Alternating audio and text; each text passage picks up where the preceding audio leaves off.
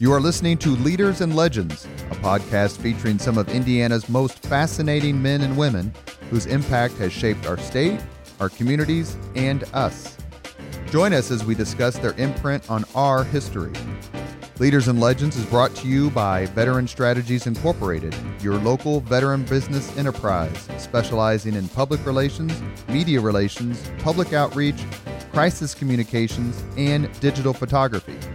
My name is Robert Vane, Principal of Veteran Strategies, former Deputy Chief of Staff to Mayor Greg Ballard, and Communications Director for the Indiana Republican Party. I'm honored to be your host for our discussion. Mayor Greg Ballard has graced us with his presence. I can't believe it. It's our very first podcast. There's nobody I'd want to talk to more to get everything started than the mayor. Thank you, sir, for joining us. Great to be here, Robert. I appreciate it. Being here first. Well, working for you changed my life, and I wouldn't be doing this podcast or have my own little PR company if it wasn't for you. So I wanted to talk to you first to say thank you. Not only for everything that you've done for me and for so many others of us who are out there at the city as a whole, but I want to ask lots of questions about what you're doing now and then talk a lot about what you accomplished as mayor and kind of how you got there. So whenever you're ready. Well, I appreciate it. You can say what you want about me, but I would suggest to you that you and one other young lady really helped me out during the transition and really put that on rock steady ground. So, and you came at a very crucial time within a couple of days after that election when we were trying to figure out what was going on. But I think we had it in hand. But you, with your ability to handle everything that was coming in on the communication side, and Jennifer Piercy, God love her, was a master organizer and really helped out in that regard. And the two of you really put us on great firm ground. Well, I appreciate that. It was it was one of those experiences as someone who was running the elections for Marion County in 2003 when Bart Peterson won by 28 percentage points, beat Greg Jordan, who was a terrifically respected, great guy, was Marion County treasurer at the time. I really thought there'd be Democrat mayors for decades in a row. I really did. And was somewhat envious of a lot of I had some friends up there, really good people, actually. Steve Campbell, Justin Oldmiller, Mike O'Connor. Good folks. I mean, the list goes on and on. Peterson really did have a terrific staff. And I thought, man, what it would be like to work up there, but I'll never know. And let's start right there. It's 2007, it's November, and it's election day. Did you wake up thinking that you would be the next mayor of Indianapolis? I did, because I actually thought that the last 2 weeks. I was confident. I didn't have any money, as you may recall, and there was a whole thing going on there that we can get into if you want to. But I was able to spend very little cash. Probably 2/3 of the cash that I actually did get, maybe $200,000 overall, really came in the last couple of weeks when people figured out something was up. But I had a lot of people telling me things. I had a lot of Democrats whispering in my ear certain things, and that's why I knew something was up. And I actually told somebody who became really a close friend and who became a really good partner with us in the city. I won't mention his name, but I told him, "You're going to be the first phone call I make after the election." I told him that 4 days before the election, and that was. And I did. He was the first phone call that I made.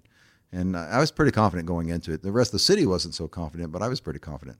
Well, I didn't think you had a chance in hell, quite frankly. I think that was the general notion.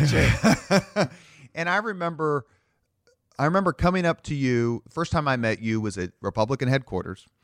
And I had a jacket on, which was state headquarters, right? County. Okay. County, because I was talking to Kyle Walker, who's a political genius, along with Tom John, Tom John's knowledge of this county when it comes to politics is amazing. Right up there with Jennifer Hollowell and, quite frankly, guys like Joel Miller and Ned Tracy and others, but on the other side. But anyway, and I had my Meritorious Service Medal lapel pin on from the military, and you knew exactly what it was, and it was the first time I'd met you. And I just said, if you need anything from me, Robert Vane, I work at State Party. This is what I do. I don't know what kind of staff you have. And you looked at me like, dude, you haven't been paying attention because I have no staff. But let me know how I can be helpful. And I think I wrote a couple of speeches for you and did like a debate prep. and you were always very kind. And I candidly never thought you had a chance until that same time frame that you discussed. I had a conversation with Kyle Walker, and I'm like, what's it like? What's it going to be like? So on and so forth. What's your prediction? And I remember Kyle, who was executive director of the Marion County Republican Party at the time, and Tom John was chairman. He goes, man, I think this dude's going to win. And he'd been telling me for a while he thought the council was going to flip. Right. And I was like, you cannot be serious. Like, really? And Peterson went negative on you, and we don't want to belabor that point, but other than the fact that told everybody else, that's exactly right. Something's up, because no one goes negative unless they're in trouble. That's exactly right. And so I remember being that day, just getting that feeling. So you woke up thinking you were going to win. What was that day like as it went into the night and the victory, what became a victory celebration at the Murat? Yeah, it's hard to overestimate the feeling of that celebration, frankly. But getting up that day, I was actually pretty confident at that point in time, but I was anxious. It still has to execute, right? And it was a very, very, very cold day. I don't know if you remember that or not, but I remember it very well. My brother, who looks like me, was out working the polls outside, as if he said 4 people came up to him that day and hugged him and said, I want to hug the next mayor of Indianapolis. They thought yeah, he was me. But I was, frankly, I was relieved when I went into the county headquarters and I saw Doris Ann Sadler there, because she had been the clerk. Mm-hmm. She knew exactly what was going on. She was going to make sure that everything was going to be executed appropriately across the county as the votes came in. That made me feel really, really good and really solid. And also told me that the party thinks this might happen also. So we started preparing for that at that point in time. But I was pretty confident in the last couple of weeks that things were going to happen, even though I had no money to poll. But the feeling that I was getting from both Republicans and Democrats in the city was that this was going to happen. And slating was 10 months before. It's January or February or whatever it was. I think it was maybe January of 2007. What made you decide to care enough? I mean, in an era where everyone on Twitter is, both Pope and Playmate of the Month, right? I mean, they're experts on everything. And Facebook, a lot of people have something to say. That's a big difference than being willing to do something. What made you decide, 23 years in the Marine Corps, you had a nice little life going, wonderful wife, beautiful kids. I mean, this isn't an easy decision. What made you go, you know what, I'm willing? Well, there's a bit of a story here. It'll take a couple minutes, but I had a couple of people ask me to run for mayor, and I said, are you sure? Nobody who's really, one person was kind of connected to the party, the other one not at all. He said, you have the skill set that you should be the mayor of Indianapolis. And by the way, no one's running on the Republican side, so maybe you need to look at this thing. And I said, so I did, actually. I wasn't planning on being the mayor, but never entered my mind until they had talked to me, which was either late 06 or early 07. I'm not sure which it was. And so I called up the county chairman at the time, and I said, which was not Tom John at the time. Mm-mm. I called him up and I said, listen, I'm being told I should run for mayor. What do you think? He goes, I remember exactly where I was. I left a message. He calls me back on Friday, the day before the original slating. And I was at the golf show at the convention center. And he called me back. I said, should I go tomorrow? He says, sure. He said, we're not going to slate the mayor tomorrow. We're going to slate the councilors in every other office, but we're not going to slate the mayor because we don't really know who's going to be the candidate. Right.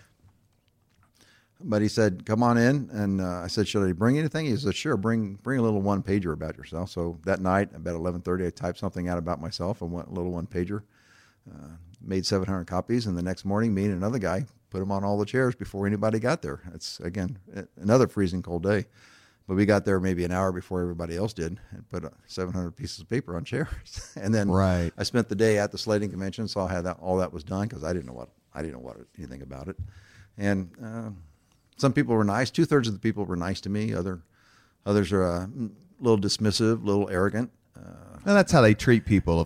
If you're not someone in politics, they give you the little bit of. Yeah, one guy came up to me and said, "This is how you shake a hand." Now you have to understand, I'm over 50 years old and been a Marine for 23 of that, and the guy comes in and says, "This is how you shake a hand." I thought, you want to dine him out? Yeah, no, well, you'll know the You would know him though, and but so I mean, so that was a little odd, but I looked at it, and so like I say, people were nice, but they weren't going to select the mayor, and as it turned out, the party, who was selected was the new county chairman, became Tom John, and he had somebody else in mind to run for mayor. It was not me, because nobody knew who I was anyway. I wasn't involved in anything in any level. And but as it turned out, that gentleman did not turn out to be the guy. And then I was kind of the default candidate. All the other 5 or 6 people that were thinking about it were really not going to be the guy. And so it kind of fell to me, even though, I mean, there's a whole story there too, but it kind of fell to me to do this. So they held a slating convention. I won that slating convention. So again, some was of those. it at the state fairgrounds? No. Was it was at the Ben Davis Fire Site, Fire Center out there on the west side. And again, that was some comedy associated with that, and like you can't imagine how all this stuff happens, right? But and that's when I became the candidate. But it's funny. I tell you about the gentleman that they did want to be the candidate. We had a Wednesday night meeting. Because his big deal was money. He had money, He was going to bring his own money. That's right. I was a Marine and 2 kids in college. That wasn't me, right? I wasn't going to bring the money. But I remember specifically there was a Wednesday night meeting. Friday was the day that at the clerk's office you had to be in or out. I was already in. I had registered long before. And so we had a meeting Wednesday night. I had to teach a class. So I had one of those 2 guys that I mentioned earlier. I had him go to that meeting for me. I got back from teaching my class. I called him up like at 8:15, said, how'd the meeting go? He goes, it's still going on. I said, should I come down? He said, sure, come on down. So I went down. I realized, wow, I could read a room pretty well. Mm-hmm. I realized at that point in time, I'm the number 2 guy here, and I don't know anything or anybody, but I'm the number 2 guy here. And but it was clear that Tom John, the new county chair, wanted this guy, and I said, I'm a team player. I get this completely. I'll help out where I can, or whatever you want me to do. And they asked me to withdraw, and I said, sure, I'll withdraw. They wanted to be a team.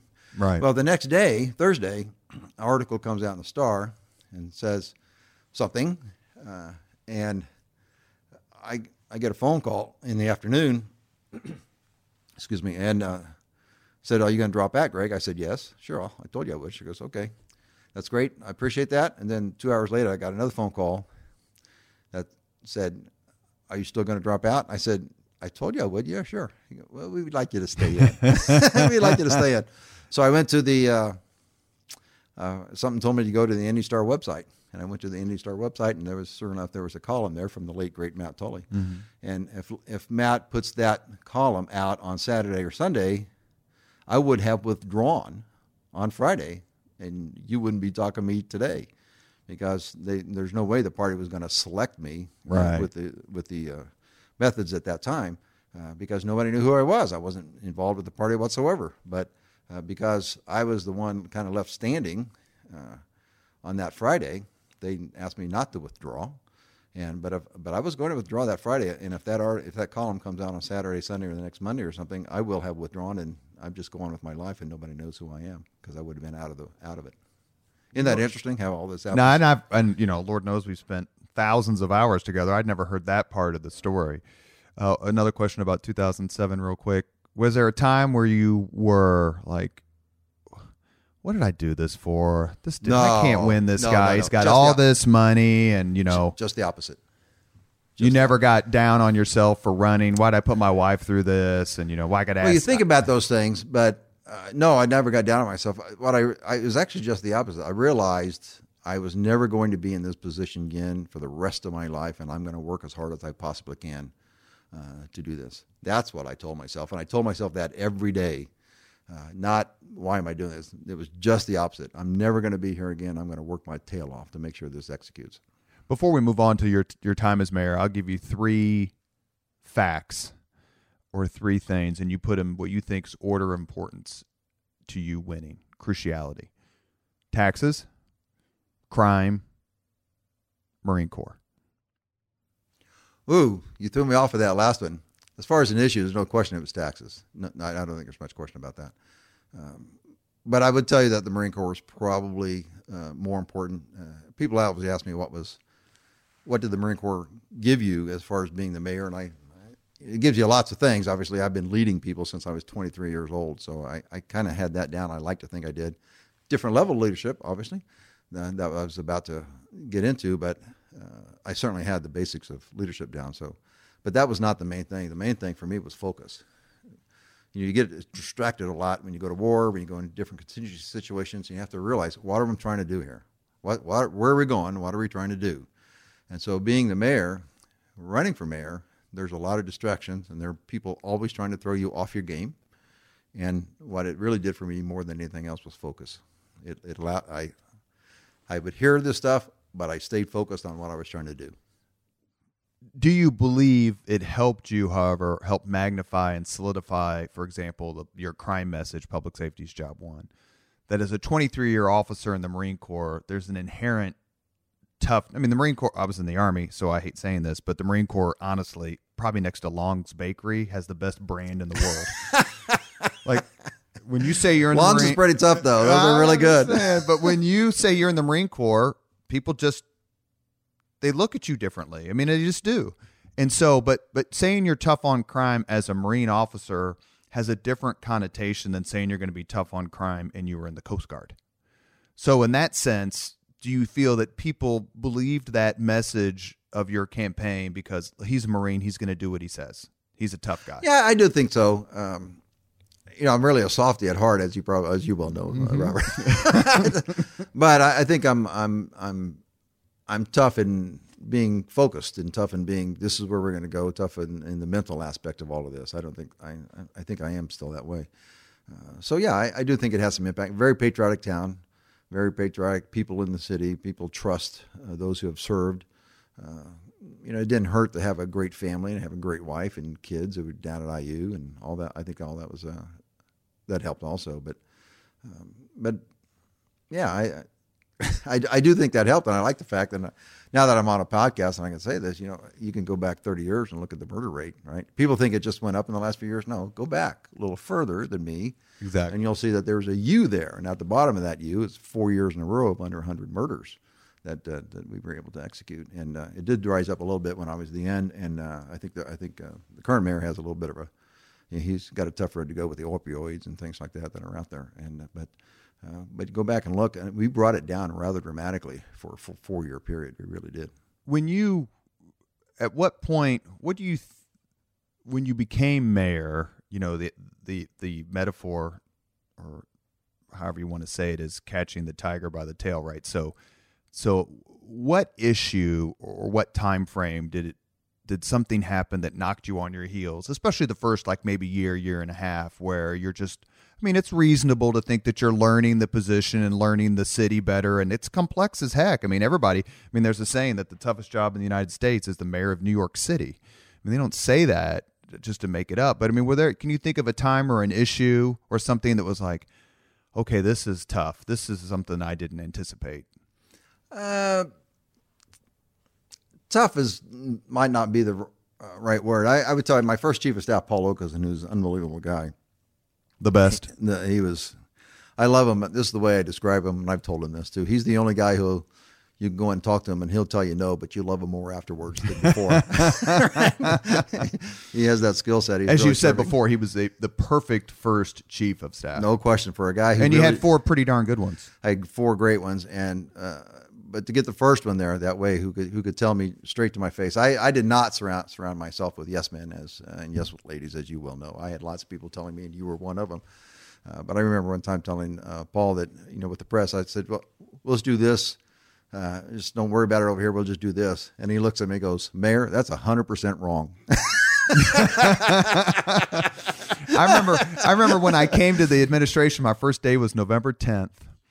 And the next day was Veterans Day parade. It was also the day they cut the ribbon on the new airport. And it was the first staff meeting I was in. And I said, okay, what are you going out there? You got a speech or whatever? And you said, no, I'm not going. I'm going to the Veterans Parade. I'm like, you're not going to go to the cutting of the ribbon of $1 billion airport or however much it cost. And you're like, no, I'm not going to miss the Veterans Parade. Scott Newman was right behind me and he goes, this is why you're here. And you ended up going. You gave a great speech that the incomparable Jen Pittman wrote for you. She was terrific. And let me ask another question on the same lines about the administration, because there's a few things I want to talk about your post-mayoral life. If you had to list your top 3 accomplishments, would bringing the Super Bowl to the city be one of them? No, I don't think so. I don't. I knew the answer to that question. Just so funny that you would ask that question, because I've got a whole list of stuff here. No, actually, there's lots of things. It's a terrific accomplishment. I mean, something some of us who grew up in Indianapolis could never have fathomed that a Super Bowl would come here. So we're not downplaying it, but I know that you've always been kind of humble about it. Like, it was an amazingly terrific event, showcased the city, but is that really more important than being the first mayor's administration to make phone calls back to citizens from the Mayor's Action Center? Boy, that was fun too, by the way. No, actually, the Super Bowl was great. Don't get me wrong. And I think a lot of people saw their city differently as a result of that, which I really very, very much appreciate. But as I told a lot of people at the time, that Super Bowl was not the culmination of anything. It was just evidence that we were doing the right things all along. We, the sports corp and the business and the nonprofit and past administrations, obviously. Mm-hmm. Yeah, absolutely. So, and we executed it well, which is what we expected to do. So it was great. It was those 10 days were unbelievable. But no, I wouldn't put that in the top 3. You want me to say the top 3? I think you should give us 2. So because there's so many. I think actually most of them don't. The stuff that was really critically important never got any press. Well, because you ran on that in 2007, back to basics, had enough. Let's get the basics of government right. Especially since we're the city, we're closer to the people than the state or the State Department or whatever. So if we can get this stuff right, well, I think there's 3 things: 2 tangible, 1 not tangible, but is executing out right now. Actually, all of them still are, but the sewer work that we did when we inherited a $1.8 billion job, which the EPA mandated on the previous administration. I know because I eventually became the chair of the Water Council for the Conference of Mayors. I know exactly what they were doing, and they did to Indianapolis what they did to pretty much every other city in America. When we got in, we told the EPA that we understand what you're trying to do, but here's this plan we reworked. And we're going to do it for $1 billion, and it'll be bigger, it'll be faster, it'll be cheaper, and it will be greener. It'll be all of those things. And the EPA said, we don't care, spend this amount of money. That's what they did. And that's when I found out that they were asking cities to spend 2% of their median household income, not to actually fix the problem in their city. They wanted a certain percentage. They'll deny that, but that's actually what was happening. And we went to court. Well, we were about to go to court. We were dancing for about a year. And then when we were about ready to go to court, the EPA came out and said, Indianapolis, you're right. You're right. We had to go to the national level because this is the regional level who was doing this to us. Sure. So at the national level, they understood it. And they had the Department of Justice with them, too. I mean, this was not just the EPA. This is the EPA and the Department of Justice who were leaning on all the cities across the nation. And we pushed back. And we saved our ratepayers over $800 million right off the bat. And never got a word in the press. Nobody saw it. Only Rafael Sanchez of Channel 6 ever did an article about it. And I mean, it was never in the paper. No one ever said it. But that was the biggest engineering project, and it was the biggest environmental project the city has ever done. It's still playing out right now, and by 2025, the White River will be as clean as it's ever been in forever as a result of what we did. And that was an amazing project that we did, but frankly, nobody knows about it. Because as Rafael told me, infrastructure isn't sexy. So, well, it's not. And I get that point. And then we obviously put the water and wastewater into Citizens Energy, who continues to execute that plan. So that was an amazing event in the city that will pay dividends for 50 to 100 years. And we got no press out of it, but it was a huge, huge thing that we did in the city. Can I note for the record that I wasn't doing his media at that time? So the next thing is, I think the fiscal. I inherited the mayor's office during recessionary times, and I remember David Reynolds, my first controller. He was a wonderful guy, just brilliant guy, really is. And I remember him telling me in 08 or 09, I can't remember. He says, "Don't worry, Mayor. In about 11, 12, it's all going to start to turn, and we're starting to have an uptick in revenues." Well, that never happened when I was the mayor. But that said, I think we steadied things, and we paid down the debt. We went from about $330 million in debt to about $110 million during a recession, and kept the ratings up, increased them one time, and so that was important to keep the borrowing costs down, obviously. But we paid down the debt. We we got the house in order a little bit better, even during a recessionary time, and I think that was a big deal. And when we turned over to the current administration, I turned over a ton of cash to those guys. Because I knew they were going to have some trouble too. There was a bit of a structural deficit in there. I don't think it was much as what they said it was, but there was a bit of a structural deficit in there. And I left them a ton of cash to cover to work all through that, and that was part of the deal. I mean, other people wanted me to spend that money. Right. I did not spend that money. We put $80 million aside in something we call a fiscal stability fund. Council really wanted to spend that down, and we maneuvered to make sure we didn't. And in addition to the other reserves that I turned over, 78 million of that was still in there, plus the other money that I left and frankly that the state owed us. So there was a lot of cash on hand, which I was proud of. I wanted them. And you talked about that a lot in your first campaign as well. So we were able to do that. So that's two. So the sewer work, and then I think the fiscal stability that we brought to the city during very, very tough financial times nationally. And the third thing I think is who we had and what are they doing now, right? So the team that I had was incredible. I had a former member, really prominent former member of Lugar's team come up and tell me, "Your team was even better than ours." He told me that twice. I couldn't believe he said that, because that team was a great team. And Indianapolis has a history of terrific people working in the mayor's office going on to do other things, whether it's Mike O'Connor or Susan Brooks or Ryan Vaughn, Michael Huber, David Harris, Jim Morris, this fellow named Mitch Daniels. I mean, it's been amazing, and we were able to continue that. And I like to think we created a whole new generation of leadership, because, as you know, most of the people that worked for us were not 60 or 70; they were 30s, some 20s, right? That's right. But look where we lead: the Indiana Sports Corp. We lead the Greater Indianapolis Chamber of Commerce, Ascend Indiana, the Workforce Arm, the Mind Trust, the education organization, Brandon Brown, the Hoosier Lottery. The Veteran Strategies. But the State Civil Rights Commission.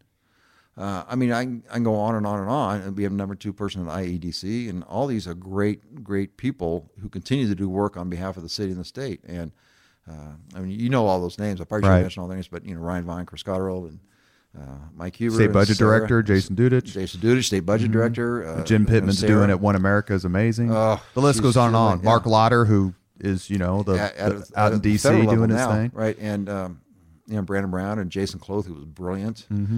Just even Adam Tees, what he's doing with IU now is remarkable. We had a team that was really incredible. I was so blessed to have so many of these people around me. I really was. Well, and it's funny too, because I will tell people, and then we'll talk for a few minutes about your post-mayoral dominance. And I talk to people, and this is going to date this podcast, but Superintendent Louis Farabee has announced he's leaving to go to Washington, D.C., another incredibly effective, amazing leader. And you two are a lot alike. Introverts, don't seek the spotlight. I don't think you ever rolled up your sleeves like these politicians do for these commercials. I remember I couldn't get you on a snow plow for when we rolled out the snow fleet. You remember the phrase, right? No lame photo ops.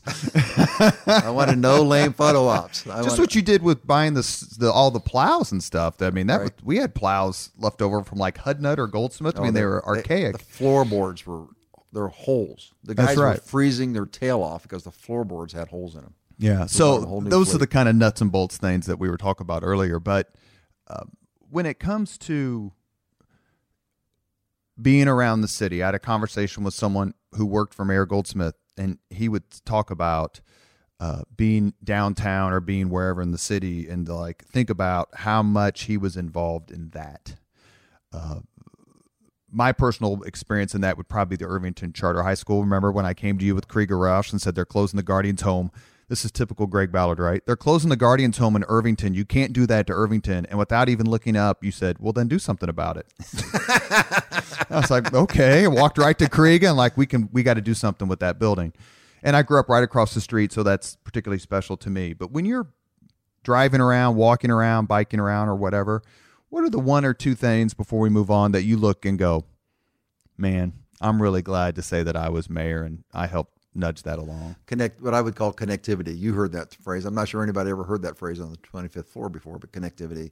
The combination of the sidewalks and the bike lanes and the trails and the cultural trail and all of the things connecting up, allowing people to go from point A to point B, not necessarily by a car or by any other means, but the ability, what I call mobility options, I think it was greatly enhanced during our administration. And that's a talent attractor, right? A lot of people are asking me, why are you doing this? Oh my God, I can't believe it. But that's part of creating the kind of city that people want to live in. It's a talent attractor, and that's why you had to do it. So it wasn't because I liked to ride bikes. It was because we have to create that kind of city. So I think your kids influenced you on that. Yeah, my kids influenced me on because they were the generation. City, right? They were highly educated, go-getters. They're the kind of kids you want. I mean, they're the kind of people you want to live in this city. That's how they keep the city going and vibrant and all that sort of thing. Another thing that happened, I'm not so sure I had much to do with it, but other than kind of creating the conditions, this is a real foodie city right now. We have great restaurants. We have an amazing collection of chefs that have opened up restaurants. We didn't necessarily, that was not always purposeful. A couple of it was, but frankly, that grew organically because I think we created the city that allowed that to happen. So I think when we look at that, I'm really proud of that also.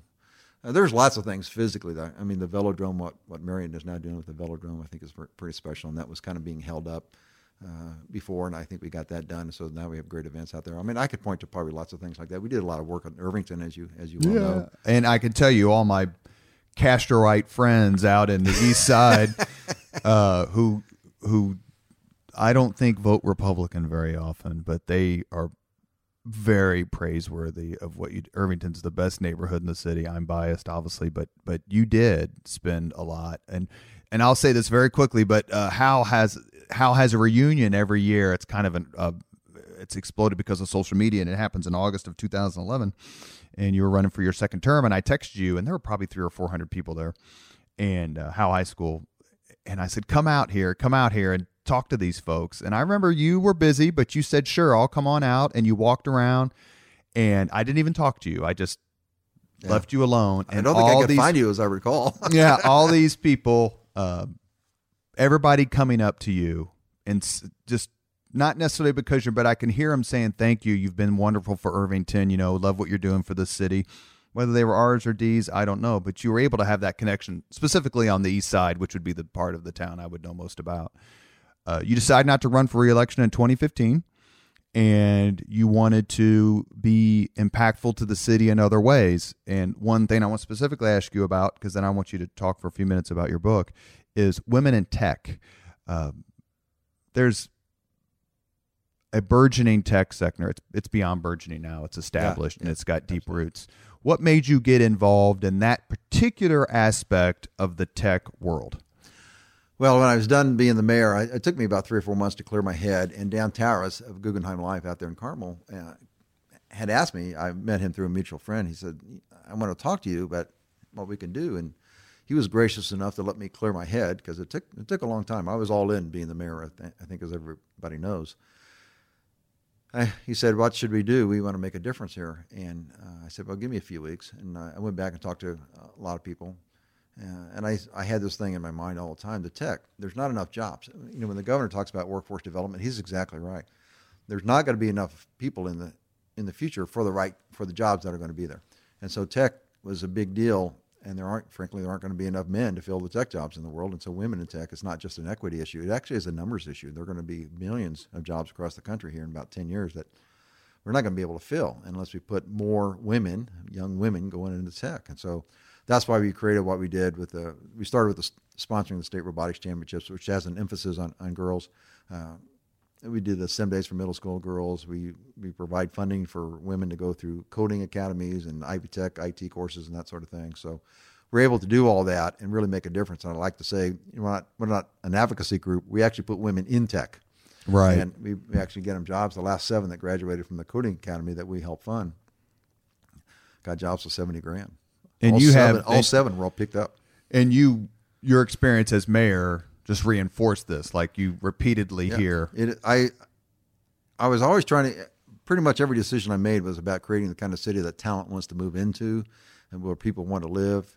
And then you have to make sure that talent has a certain skill set that brings in the companies. Tech is going to be big in that regard. And Indianapolis and central Indiana has to be big in that regard. And we need to get more women to go into tech. And that's just the way it is. And if we're going to continue our progress in this sector and STEM, generally speaking, we have to make sure that young women, particularly middle school girls and high school girls, stay focused on STEM because when they're interested in it and go in that direction. So we want to make sure they're interested in that when we move into that so they can move in that direction if they want to. Because as you know, sometimes they get talked out of it. Social pressures come into play, and we don't want that to happen. We want them to go there if that's where they want to go, and we want to provide them the opportunity and the training to do it all. So that's why Indy Women in Tech has been so important, and Dan and the ladies that I work with out there have been terrific. You've written a book. I have. I actually just got my first 5 copies a couple days ago. It's called Less Oil or More Caskets, as you well know. I'm always concerned about national security. I'm always concerned about our troops and going into harm's way. And figured out about 6 or 7 years ago that what we're doing with oil in the world, the United States is spending, the last estimate by a group in D.C. was that we're spending $81 billion in this past year to make sure that oil flows throughout the world, the infrastructure and the oil supply routes, and we guard it for the entire world. We do that. The funny thing is, how are the terrorists funded? How is Iran? How is ISIS and Al-Qaeda funded? Primarily through the sale of oil.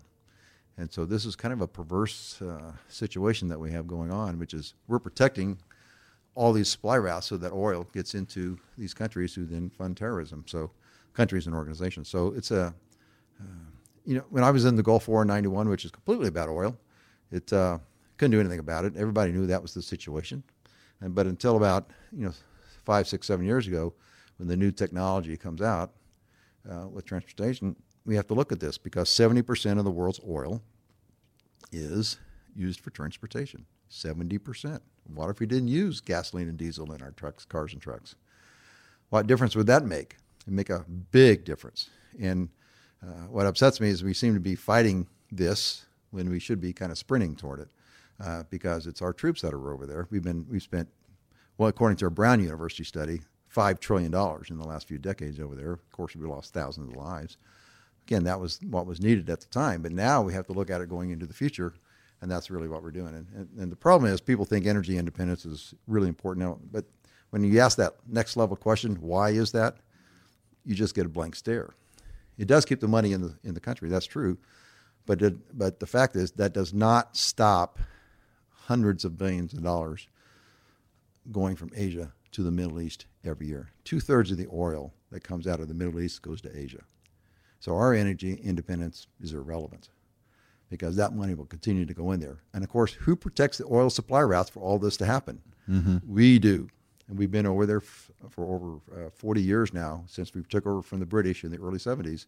We protect that for everybody. This is the situation that people don't know. And everybody thinks that the U.S. has a lot of oil. We don't have any oil. We got 2 to 3% of the oil reserves in the world at the most. We can up our production, which is what we've done right now. But the fact is everybody else is just sitting back saying, go ahead, because we've got all the oil. Right. 80% of the world's oil is in the hands of dictators, of authoritarian countries. 80%. So they don't really care if we produce our own oil or not because they're just sitting back saying, go ahead, we've got our own oil. And that's the point of your book, is that the role of the United States is promoting, perversely, perhaps. Yeah, I think perversely is a good word. I hate to say it like that, but we're promoting that. But we're the ones responsible for the oil supply. It's not our oil, but we're the ones protecting it all. And it's our troops that pay the price. It's our taxpayer that pays the dollars. And we have to look at this going forward. I'm not complaining about what's happened in the past or anything like that. What I'm saying is that we now have a new technology that allows us to change this dynamic because 70% of the world's oil is used for transportation. We should be going toward that dynamic. I think this is what I always say, our transportation energy policy should focus on these things, which is defund the terrorists, stop the enormous strategic leverage that oil-rich nations have over oil-dependent nations. And the third thing is bring our troops home, because our troops are going to stay over there as long as oil is a necessary strategic commodity. We need to get oil to not be a necessary strategic commodity for economies. And once we do that, lots of things change in the world. Most of it, in my opinion, is our troops come home and we stop fighting over there in the Middle East.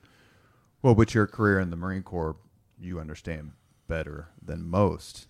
I mean, my son did 2 tours in Afghanistan, and we all know why he's there, why he was there. Yeah. Are you doing a book tour? Are you doing some speaking engagements or things in Indianapolis? Or I know you're just out in Washington, D.C. All of the above. We're going to do some things in Washington, D.C. at the end of January. The book officially comes out January 1st. You can buy it now. Less Oil or More Caskets. It's called Less Oil or More Caskets, The National Security Argument for Moving Away from Oil. It's on Amazon, Barnes & Noble. It's on Walmart. It's Costco. It's on everybody has the book already. But you won't get it until January if you order it now. But go ahead and order it if you want to. I appreciate it if they do that, because it's a quick read. It's not a long read. I never write long. I like to read big books, but I like to write short books, as you know. So this is my second book. And it's an easy read. And it's full of facts. And I tell you, the facts are in there. And the facts are from people like the Energy Information Administration. And I mean, they're just, people don't know it. I just put the puzzle together, as I like to say. So. But we're going to tour as much as possible. We're going to get to the local TV stations as much as possible. Like I say, D.C. We're going to do some things in Indianapolis, at the University of Indianapolis, where I'm at also. I work down there also, and so they're going to do some things. And so we're going to try to make it as big a hit as possible. Thank you very much. We have one last segment, which I'm hoping to use for all of my guests in this Leaders and Legends podcast that we're inaugurating here today. So. Copying off of Mr. Lipton some forth from inside the actor's studio. So I'm going to ask, my goal is to ask the same 5 questions of everyone whom I get to interview. Is this the lightning round? It's kind of the lightning round, but feel free to take some time for a thoughtful answer, because some of these things you may have to go, oh, shoot, I don't remember. So you ready? Okay. Who did you see at your first concert? Sly and the Family Stone. Where was that? IU. That's good. You didn't expect that, did you? No, not at all, actually. What was your first car? 66 white Volkswagen. Did you get in high school? A Bug. Yeah. No, college. College? Yeah. It wasn't new. Oh, yeah. Because you graduated from college in 78? Well, I was supposed to leave in 76, but yes, I left in 78. You remember fraternity, correct? Yes, I was. Okay, that explains that. Well, most got out of there on time. I was having fun, ran out of money, all that stuff. It's okay. If you could have dinner with anyone in the world, who would you choose? Other than Mrs. Ballard. And I always said to you and others, I'm not really into celebrity culture very much. So, it doesn't have to be a celebrity. It could be Chris Spangle. It could be me. It's kind of funny because when I became the mayor, everybody asked me, who do you want to meet? What do you want to do with this? And I kept saying, I don't know. I'm not in the celebrity culture. And I remember telling you the 2 people I really wanted to meet was Jim Morris and Colin Powell. That's right. And Jim Morris is now a friend. That's right. And so those were the 2 people I most wanted to meet, because Jim headed up the World Food Program. And Colin Powell, I just thought, was the one guy, well, 2 now with Mitch, that should have been president. So, but well, you've already had dinner with Jim Morris, I'm assuming. So and Colin Powell. And Colin Powell. And Colin Powell. I introduced him at the Butler Speaking Series, and I sat next to him for dinner for 2 hours. Oh, that's terrific. So yeah, it was great. It was great. He was a wonderful guy. But I'm thinking somebody around the world. But the people I really like to have dinner with are dead. Like Winston Churchill. Oh, okay. So no one, you can't think of anyone. Mother Teresa. You couldn't think of anyone currently. Your favorite football player was Raymond Berry. You want to choose Raymond Berry? I met Raymond Berry. I remember here at a Colts game. God, I may have to come back to that. I don't know. Okay. If you could recommend one book to anyone, what would you recommend? Which book? Like, you have to read this book, or your life will be changed by reading this book. You can say your own book, by the way. Well, everybody will read my book because it's great. I've read a lot of really good books. And I still am. What was the? It's a long book, and people probably won't read it. But one, I'll give you two. Freakonomics was a really neat way of looking at things, so I think Freakonomics is good. But the Ayn Rand book, Atlas Shrugged. Really? Yeah. Because that's kind of a book, a popular book among conservative folks. I haven't read it. It is, but it says it in a different way. I mean, it's a huge book, and I like to read huge books. Excuse me, but it's really good. Last one before we go back to the dinner one. All right.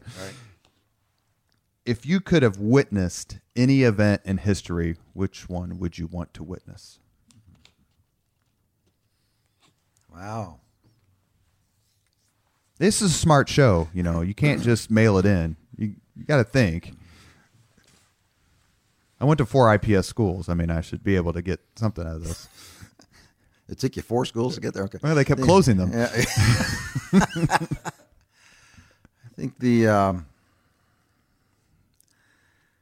I think the signing of the documents at the end of World War II on that ship. On the USS Missouri? On the Missouri, yeah. Just because the end of the war, who was there, the power of what it meant? All of the above. It was really well, I know what my next book is. I'll put it that way already. But I think that was which is called Losing the Peace, which is I want to do an analysis of all the documents that were signed at the end of World War I, which I think led to another century of warfare and still to this day. Especially in the Middle East. Yeah, no question. But I think that was the end of the World War II on the Missouri was who was there, obviously, but stunning ceremony, especially when General Wainwright was there. That's pretty moving. And those, General Wainwright was surrendered and was part of the was Corregidor or something, but was spent the whole battalion, but spent the entire war as a POW and lost an immense amount of weight. Yeah, he was just sticks and bones. And and held it together until MacArthur called him by his personal nickname, which was Jim. Yeah. So Wainwright's best friends called him Jim, even though his name was Jonathan. Right. And he held his emotions in check. And MacArthur had him staying right behind him at the ceremony and called him Jim. And Wainwright, this man, 2-star general, I think at the time, maybe 3-star, all these years in a prison of war camp, started crying. Yeah. Terrific. That's an amazing ceremony. So you got about 10 seconds to decide on dinner. Well, I'm going to go with a good one then. Just my wife. We just love being with each other. I'll just say that. How many years? 35 now. Good. And you produced 2 of the absolute best kids I've ever met in my entire life. Terrific kids. Yeah. Thank you, Mayor Ballard, Colonel Ballard, for joining us on the very first Leaders and Legends podcast. We enjoyed the conversation immensely, and I will circulate this to all of your friends and family and former associates of the administration. And when you get your next book written or you want to come talk again, please do. Thank you, sir. Appreciate it very much, Robert. Thank you, Mayor. Thank you very much for listening to Leaders and Legends, brought to you by Veteran Strategies Incorporated. If you want to contact us about this program or our menu of public relations services, please send us an email at robert@veteranstrategies.com. That's robert@veteranstrategies.com.